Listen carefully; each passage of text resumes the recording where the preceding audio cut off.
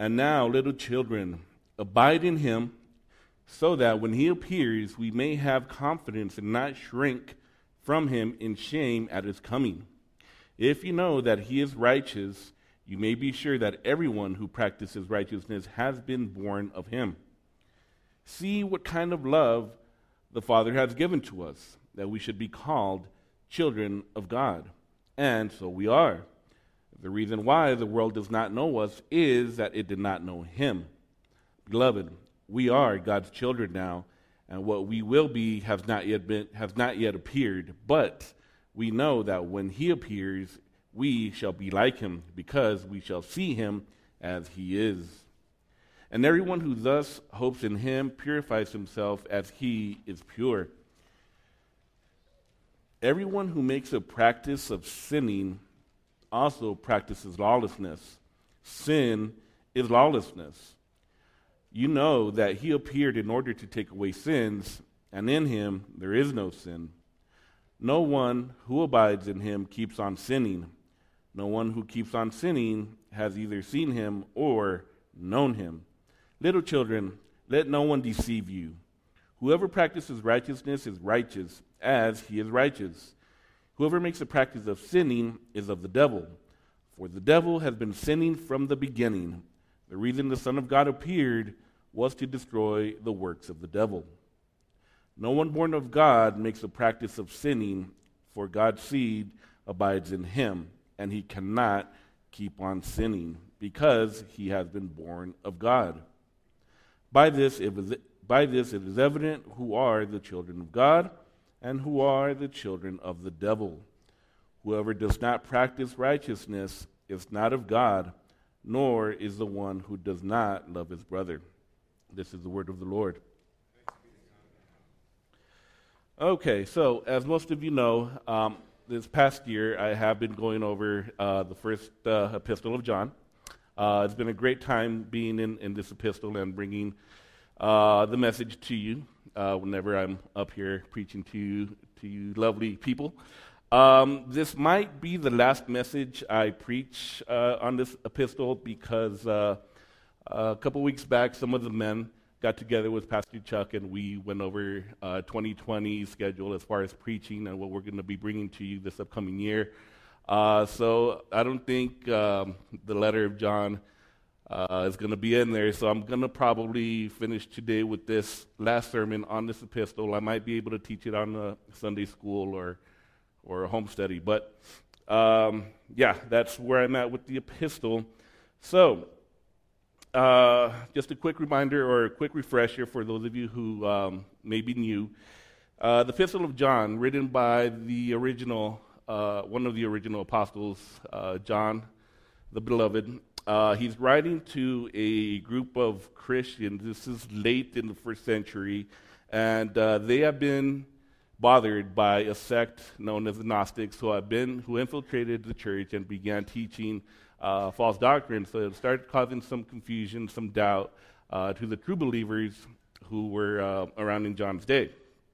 Now, for the remainder of this letter, John is going to use a writing technique referred to as recapitulation. I know my daughter is probably laughing because I cannot say that word. Recapitulation. Recapitulation? It's simply a technique that John uses to reiterate what he's been saying previously, similar to what he did when he wrote the book of Revelation. When he wrote the book of Revelation, he talks about 7 seals, and then a couple of chapters later, he talks about 7 trumpets. And then he goes on to the 7 bowls, which is all talking basically about the same thing, just from different angles, as Chuck had preached earlier in the year. So what he's about to do now, he's given his audience 3 tests by which they can assure themselves of their salvation. The first test that he gave them was the test of obedience. And he said that if you know, or if you claim to know him, meaning God or Jesus, then you ought to walk in obedience to his word. If you don't obey his word, then more than likely you're not a true follower, a true believer. The second test that he gave his audience was the test of love. If you are a true Christian, you will love your brother. Second part to that was you will not love the world. And then the third test that he gave his audience, which is the last time I preached, was the doctrine or the test of the doctrine, particularly the doctrine of Christology. You have to know the right Jesus in order to be the right Jesus, the biblical Jesus, to know that you are truly a follower of Christ. A lot of people believe in Jesus. A lot of other religions believe in Jesus, but it's not the biblical Jesus that we know in the Scriptures. So those are the three tests by which his audience can assure themselves that they, in fact, are true Christians. So now what he's going to do is he's going to reiterate, he's going to go back to the first test that he gave them, the test of obedience, without actually using the word obedience. So in the sermon, I don't have any bullet points or any stuff like that, but I do have two questions that I want you to seriously ponder and consider as we go along. First question is, what is the greatest privilege that you yourself have on earth? Think about that for a moment. Is it maybe the job that you have, the company that you work for, maybe the school you attend? For some of us, our greatest privilege is maybe being a parent, maybe even a grandparent. Think about that for a moment. What is the greatest privilege that you have here on earth? John wants us to consider that the greatest privilege on earth is being called a child of God. Think about that for a moment. Sometimes we call ourselves children of God, but we just kind of say it in passing, but we really don't consider what that really means. Being called a child of God really and truly is the highest privilege that we can consider or that we have here on earth. If you look at verse 1 in chapter 3, he says, "See what kind of love the Father has given to us, that we should be called children of God." Some translations, instead of see, it says behold. Behold what kind of love the Father has given to us. So John really wants us to stop and think about our status as children of God. Not everyone on this earth has that privilege to be called children of God. Many religions teach otherwise. They teach that everyone who's on this earth running around is a child of God. I kind of touched on that last week, but the last time I preached, when I said that yes, every human being on this earth was created by God, and we're all created in His image, but that doesn't necessarily mean that we are children of God. In his gospel, the Gospel of John, in the first chapter, John says, "He," meaning Jesus, "came to His own, and His own people did not receive Him. But to all who did receive Him, who believed in His name, He gave the right to become children of God, who were born not of blood, not of the will of the flesh, nor will of man, but of God." So that verse right there, it gives a really big blow to Armenian theology, who believe that, we from our own will can one day wake up and say, you know what, I think I want to become a child of God. That is not biblical Christianity. It is only people who are born of God who are given the right to be named children of God. Now, so children of the people that God chooses to be His, what about the rest of mankind? John says that the unbelievers are called children of the devil. That's not a very popular term. We don't go around calling unbelievers, you're a child of Satan, you're a child of the devil. But that, in fact, is what they are. And John doesn't shy away from that. John, I believe, is the only biblical writer who actually calls unbelievers children of the devil. Now, if you recall, in his gospel, there was an episode where Jesus is having a discussion with a group of Jews, and this is what they said. They answered him, and Abraham is our father. And Jesus said to them, "If you were Abraham's children, you would be doing the works that Abraham did. But now you seek to kill me, a man who has told you the truth that I heard from God. This is not what Abraham did. You are doing the works of your father that your father did." They said to him, "We were not born of sexual immorality. We have one Father, even God." Jesus said to them, "If God were your Father, you would love me, for I came from God, and I am here. I came not on my own accord, but he sent me. Why do you not understand what I say? It is because you cannot bear to hear my word. You are of your father the devil, and your will is to do your father's desires. He was a murderer from the beginning, and does not stand in the truth, because there is no truth in him. When he lies, he speaks out of his own character, for he is a liar and the father of lies. But because I tell you the truth, you do not believe me. Which one of you convicts me of sin? If I tell you the truth, why do you not believe me? Whoever is of God bears the words of God. The reason why you don't hear them is that you are not of God." One of the things that I love about John, whether it's in his gospel or the epistles or even in the book of Revelation, which he all wrote, is that he's very black and white. There is no middle ground with him. You're either here or you're here. You're either playing Team Jesus or you're Team Devil, and that's it. Growing up, most of us are probably taught, we have this goodness scale, where the scale where, if you're a good person, you're on this side, bad persons are over here. So we tend to see the most holy people like R.C. Sproul and, Mother Teresa on this side, and way over here we have like our in-laws, our, whoever, right? And everyone else kind of falls in between there. Well, thank God that that's not how it works. You're either a child of God, or a child of the devil. Now, where does all this talk about children of God and children of the devil originate? It goes all the way back to Genesis 3 at the fall, where Adam and Eve disobeyed, and God pronounces a curse on the serpent. So in Genesis 14:15, we read, "The Lord God said to the serpent, because you have done this, cursed are you above all livestock and above all the beasts of the field, and on your belly you shall go, and dust you shall eat all the days of your life. I will put enmity between you and the woman, between your offspring and her offspring. He shall bruise your head, and he shall bruise your head, and you shall bruise his heel." So it is here where we see the seed where God is telling the serpent, "I am going to put enmity between your children and between my children."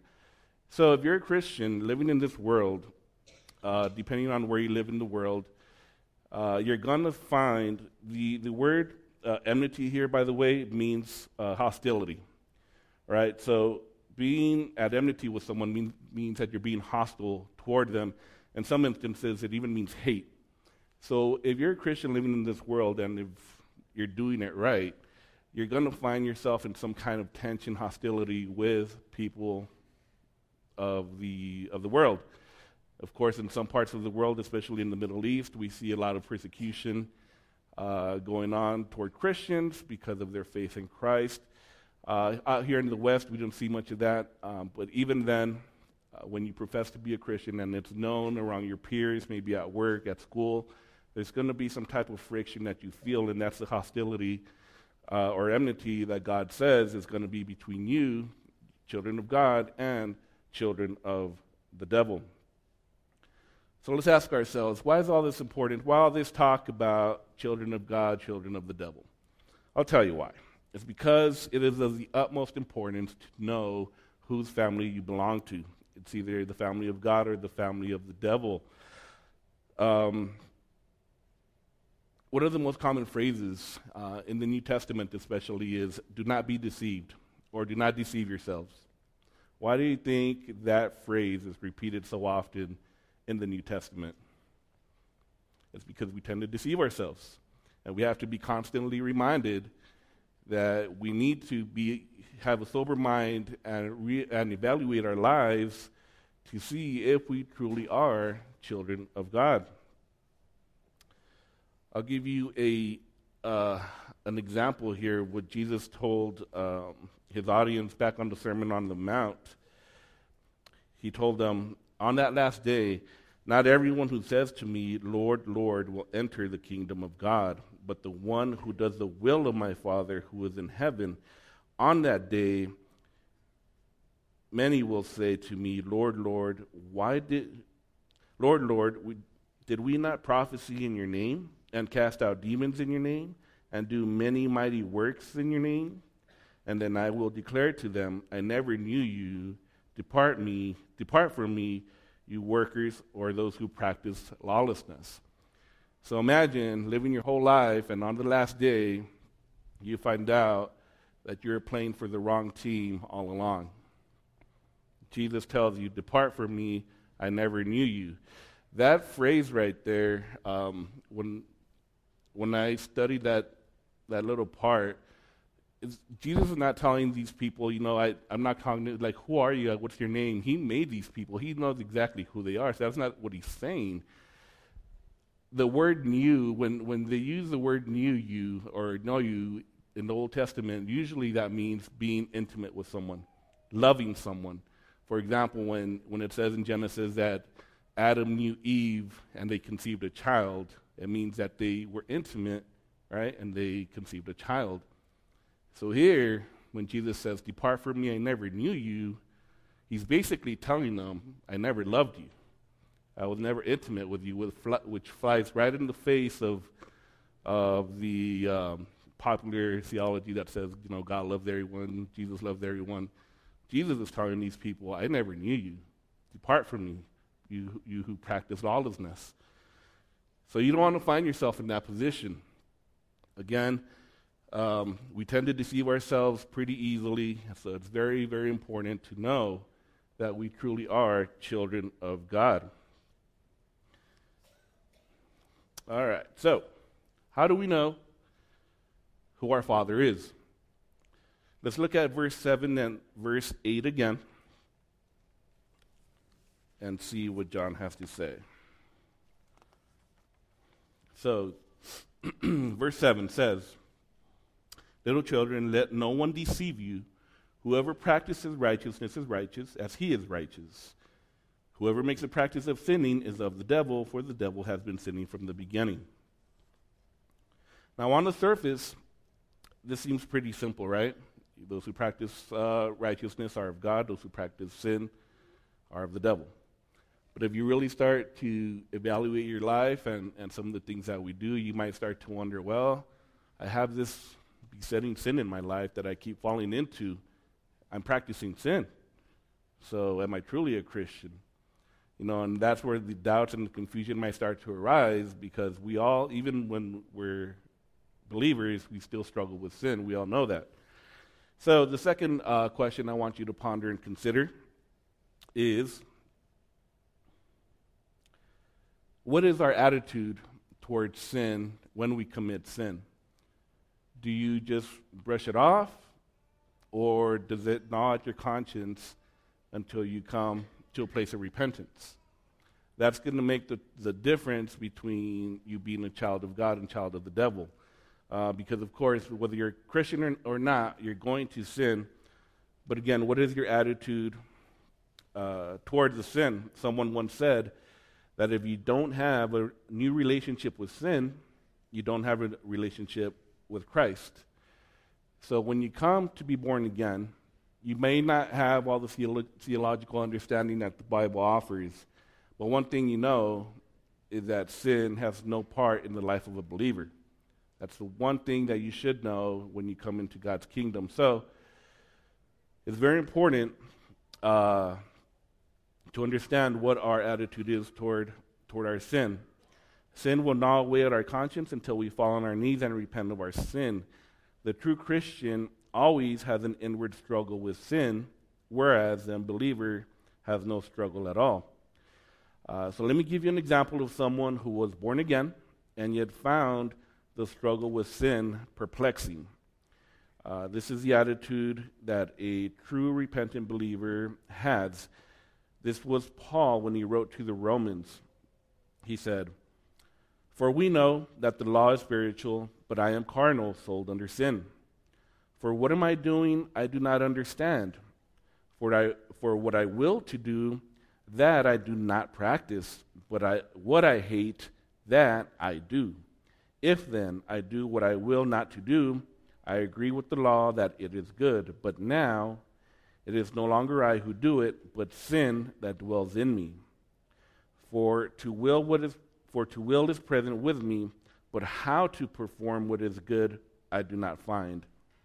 For the good that I will to do, I do not do, but the evil I will not to do, that I practice. Now, if I do what I will not to do, it is no longer I who do it, but sin that dwells in me.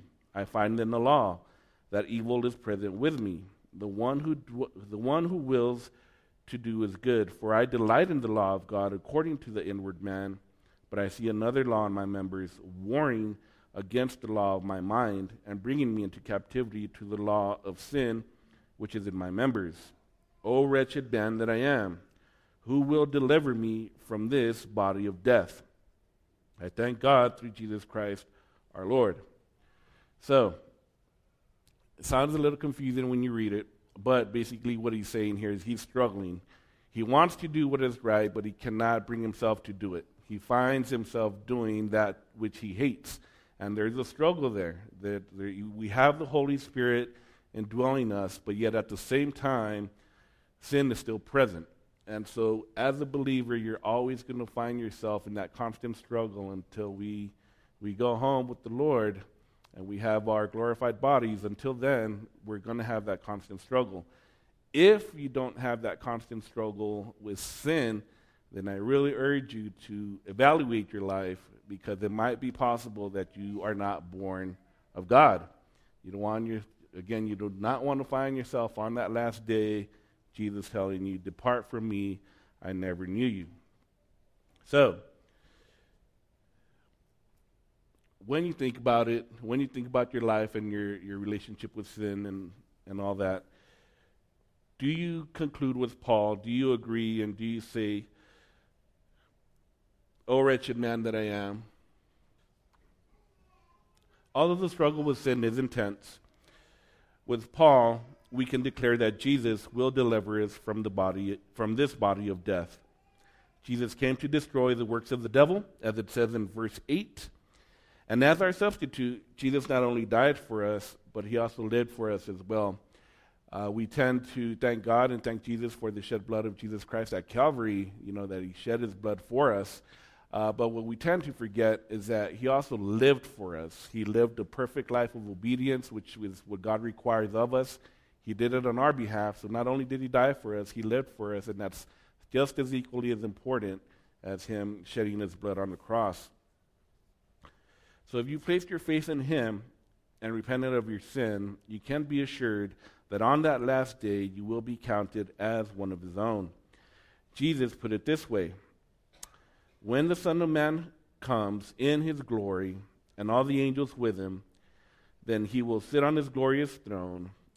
Before him he will gather all the nations, and he will separate one from another as a shepherd separates the sheep from the goats. And he will place his sheep on his right and the goats on the left.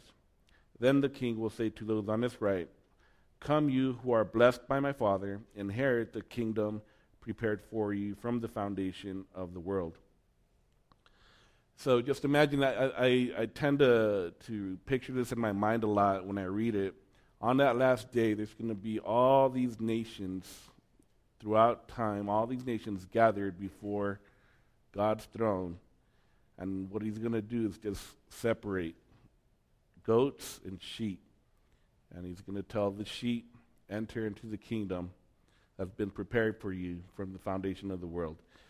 That's going to be a glorious day for those of us who have truly been born again. Now, if you're like me, you like sports, you like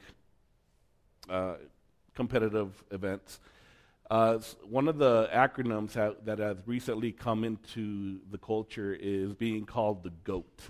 You guys know what that means? When someone says, "Who's the GOAT?" No? Okay, so it's an acronym which means greatest of all time. So, for instance, if you're talking basketball and someone says, "Who's the GOAT, the greatest of all time?" most people, if you're in the right mind, you're going to say Michael Jordan. All right? because who that is the greatest of all time. We're talking football, or whatever sport, sometimes even in music, who's been the best musician, whatever. Who's the GOAT? Who's the GOAT?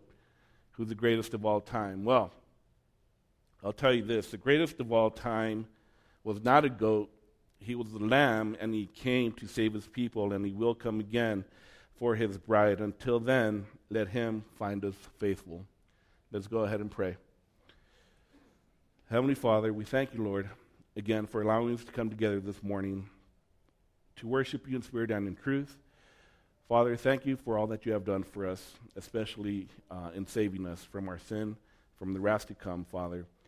We ask that you would continue to empower us by your Spirit to live lives that are worthy of the gospel and pleasing in your sight. We pray all this in Jesus' mighty name. Amen.